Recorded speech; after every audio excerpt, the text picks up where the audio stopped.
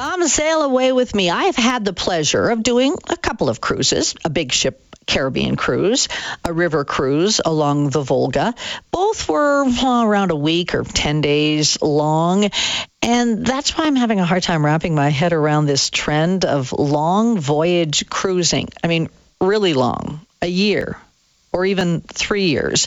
Joining us to talk about this trend is Claire Newell, President, CEO of Travel Best Bets. Good afternoon, Claire. Thanks for joining us. Oh, thanks for having me. It's a very interesting trend that we've seen start over the past couple of years, particularly after restrictions ended, and a lot of people wanting to do what they called revenge travel and see the world. And this is a great way to do it. See the world. I mean, I thought I could see the world, and I used to think a 30-day cruise would be one thing. But what are you seeing when it comes to cruise lines offering really long cruises? Yeah, there are some really, really long cruises where they're virtually a year long. And we've seen more and more cruise lines start to offer this. It used to be that it was the smaller cruise lines. Some of the ones that come to mind would be Oceania. They've had a world cruise that sold out pretty much within days, sometimes hours. And they've been doing it for years. But what we've started to see is more mainstream companies like Royal Caribbean coming out with cruises that are this type of length. And you can actually get them broken out into chunks, but even the chunks are long, 63 nights, 87 nights. So there's a one that's going on in 2024. And one of the chunks, for example, leaving in May is a 63-night portion. And it will be going from Barcelona to Miami. But there's also other chunks, an 87-night portion that goes from Los Angeles to Dubai, another one from Dubai to Barcelona. So the reality is you can pick and choose chunks. Vast majority of people can't do these really, really long ones. But we do see people who will say, I'm going to spend that $100,000 and I'm going to go for 6 or 9 months. Well, when you talk about chunks, I'm talking about a chunk of change then. So you're saying around 100,000 someone would be paying for, did you say 6 months? Yeah, that's one that we've seen, but there are people who will pay much higher. So that would be for one of the lower cabins, but then you could start to do ocean view cabins, balcony cabins, suites.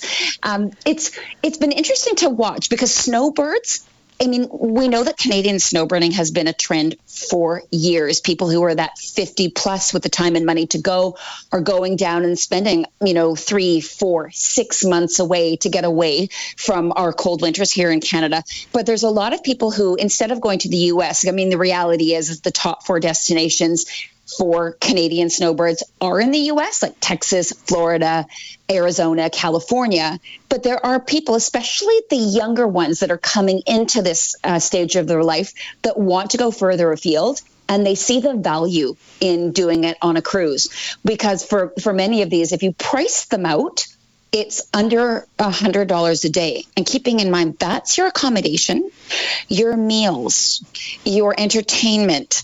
And on board some of these huge ships, the one that I'm looking at on my screen right now is the Serenade of the Seas, which is the Royal Caribbean one.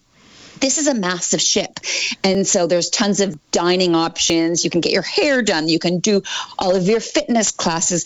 Not to mention the fact that every time you wake up, you're in a different port of call, in a different city or a different country. And so you unpack once and you're just going. And they can even include wash and fold laundry services. So you don't even have to pack that much.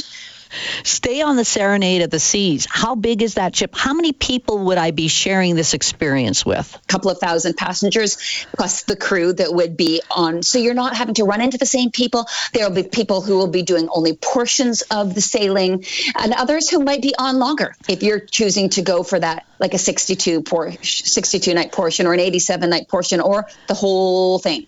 I see one here that's 3.5 years. I can't believe that. Yeah. Okay. So that is not for everybody. A really cool thing to do. Actually, one of the things even young people have been doing for as long as I can remember. I'm in my 50s and I have friends that are that have actually done it, where they've actually done a term abroad on board a cruise ships, like a school at sea.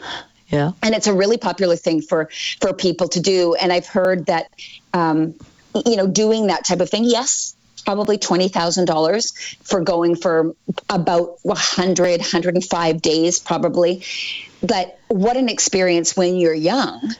But now what we're starting to see is it's not just going for, those 3 months when you're young. We're talking about a much more luxurious experience, seeing the world when you have the time and money to do it. And there's actually been some cool people that, that are actually younger that will show this whole journey on Instagram. You can follow people who would do it. But these world cruises are not going anywhere. I think we're going to see is not just companies that are like smaller lines, like Oceania doing it, but starting to see companies like Carnival, Holland America, Royal Caribbean start to offer these because people see the value in it. I mean, I'm looking at one right now on my screen that would be considered a world cruise, albeit it's a small chunk.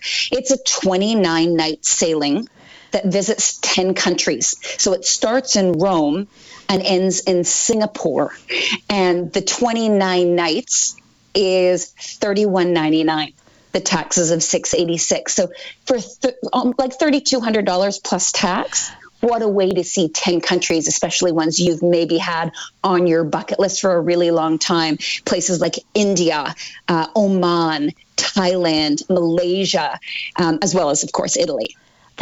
That is intriguing. 29 days, maybe I can handle that. My guest this afternoon is Claire Newell, President, Travel Best Bets, based in Vancouver. And we were just talking about these long cruises. So, we are seeing extra long. What's in it then, ultimately, for the bigger cruise ships? There must be a demand for it. There's absolutely a demand for it. We've always seen the people who want to do the typical, which is primarily a 7-night. If you're going somewhere like the Caribbean, you can even do 3 or 4 nights, or the Mexican Riviera, just those shorter 3 and 4 nights. Basically, they're taking a 1-week itinerary, but just doing it in a 3 and then a 4-night chunk. 7 nights are still the most popular, but there are people who have kind of ventured into the longer, the 10-night, the 14-night. But what we're seeing is, particularly with the 50-plus crowd, doing the longer durations. And what I would say a longer duration would be 3 weeks or longer. So the vast majority of people doing these much longer are doing a cruise that would be between 21 nights and about 45 nights. Then there are the ones that are the really longs, when you're going into multiple months or even years. Claire, your advice, though, to someone even considering it, I think you'd almost have to say, if you're going that long, you must have to pay extra to actually have a window in your room. Otherwise, you're in the bow of this big ship. Oh, yeah, for sure. You hit the nail on the head. I mean, I would not want to be on an inside cabin on any of these. I would absolutely go for a minimum of an ocean view cabin. But I think it would be worth the investment to go on a shorter cruise, but you have a balcony cabin. That way you have that outdoor space, that privacy when you are, sailing into a port or sailing out of a port. You can see it. You can watch your sunsets from that balcony. You can read a book. It just gives you that added layer of privacy. It's not to say that there aren't some amazing areas on board all of these ships where you can find a little corner and you can get that privacy. But when you really want to get away and just, be private, get into some private space, that balcony really comes into its own. It would be the same for any cruise. But I started cruising as a little girl with my parents.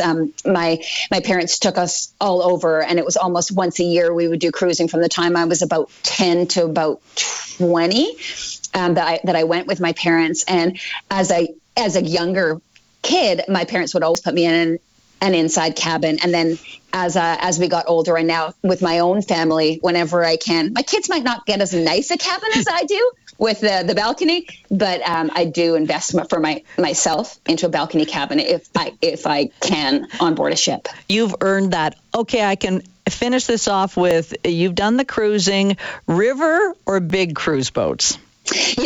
That's interesting, because I think that there's a time and a place for both. If you have done the big ships and never done a river cruise, I think, especially in Europe, it's a fantastic way to see more quaint, beautiful cities that you can't get into with a larger cruise ship. I do love the big, huge ships, but personally, I've been kind of going for a smaller or mid-range. Still has all the services on board, but I like the fact that some of the smaller ships, especially the ones that are the actual ship itself is small, you were able to get into some smaller ports where the big ones can't get into. And there's something nice about that, getting into like a Portofino versus having to go into a Naples or really in any destination. With river cruising, it is much smaller. They're almost all the same type of shape. They all have about that 160 passengers. So it's much, much smaller, totally different experience. You don't have all the big shows and all of the big entertainment that you would on board an ocean liner. But wow, are you ever, you are walking off of these river ships right into the heart of wherever you happen to go. The one that I did was from Budapest, and it ended in Salzburg. And I took my kids, and they were in their late teens at the time. And my husband and I had a good time. We chose to do an activity both morning and afternoon, so it really kept the kids busy. And we used the bikes that were on board. We walked and did all sorts of tours and really made the most of it. You can go at any pace on board those, but it's much more intimate, and almost all of them are kind of that luxury style. So they do start at a little bit higher price point, but a really great way to see, particularly Europe. You can also see the Mekong that way, the Amazon that way, and I expect that more rivers will be kind of tapped into by that market soon. Well, thanks for letting us do a little dreaming this afternoon. Appreciate it, Claire. Thanks so much for having me. Claire Newell, President and CEO of Travel Best Bets.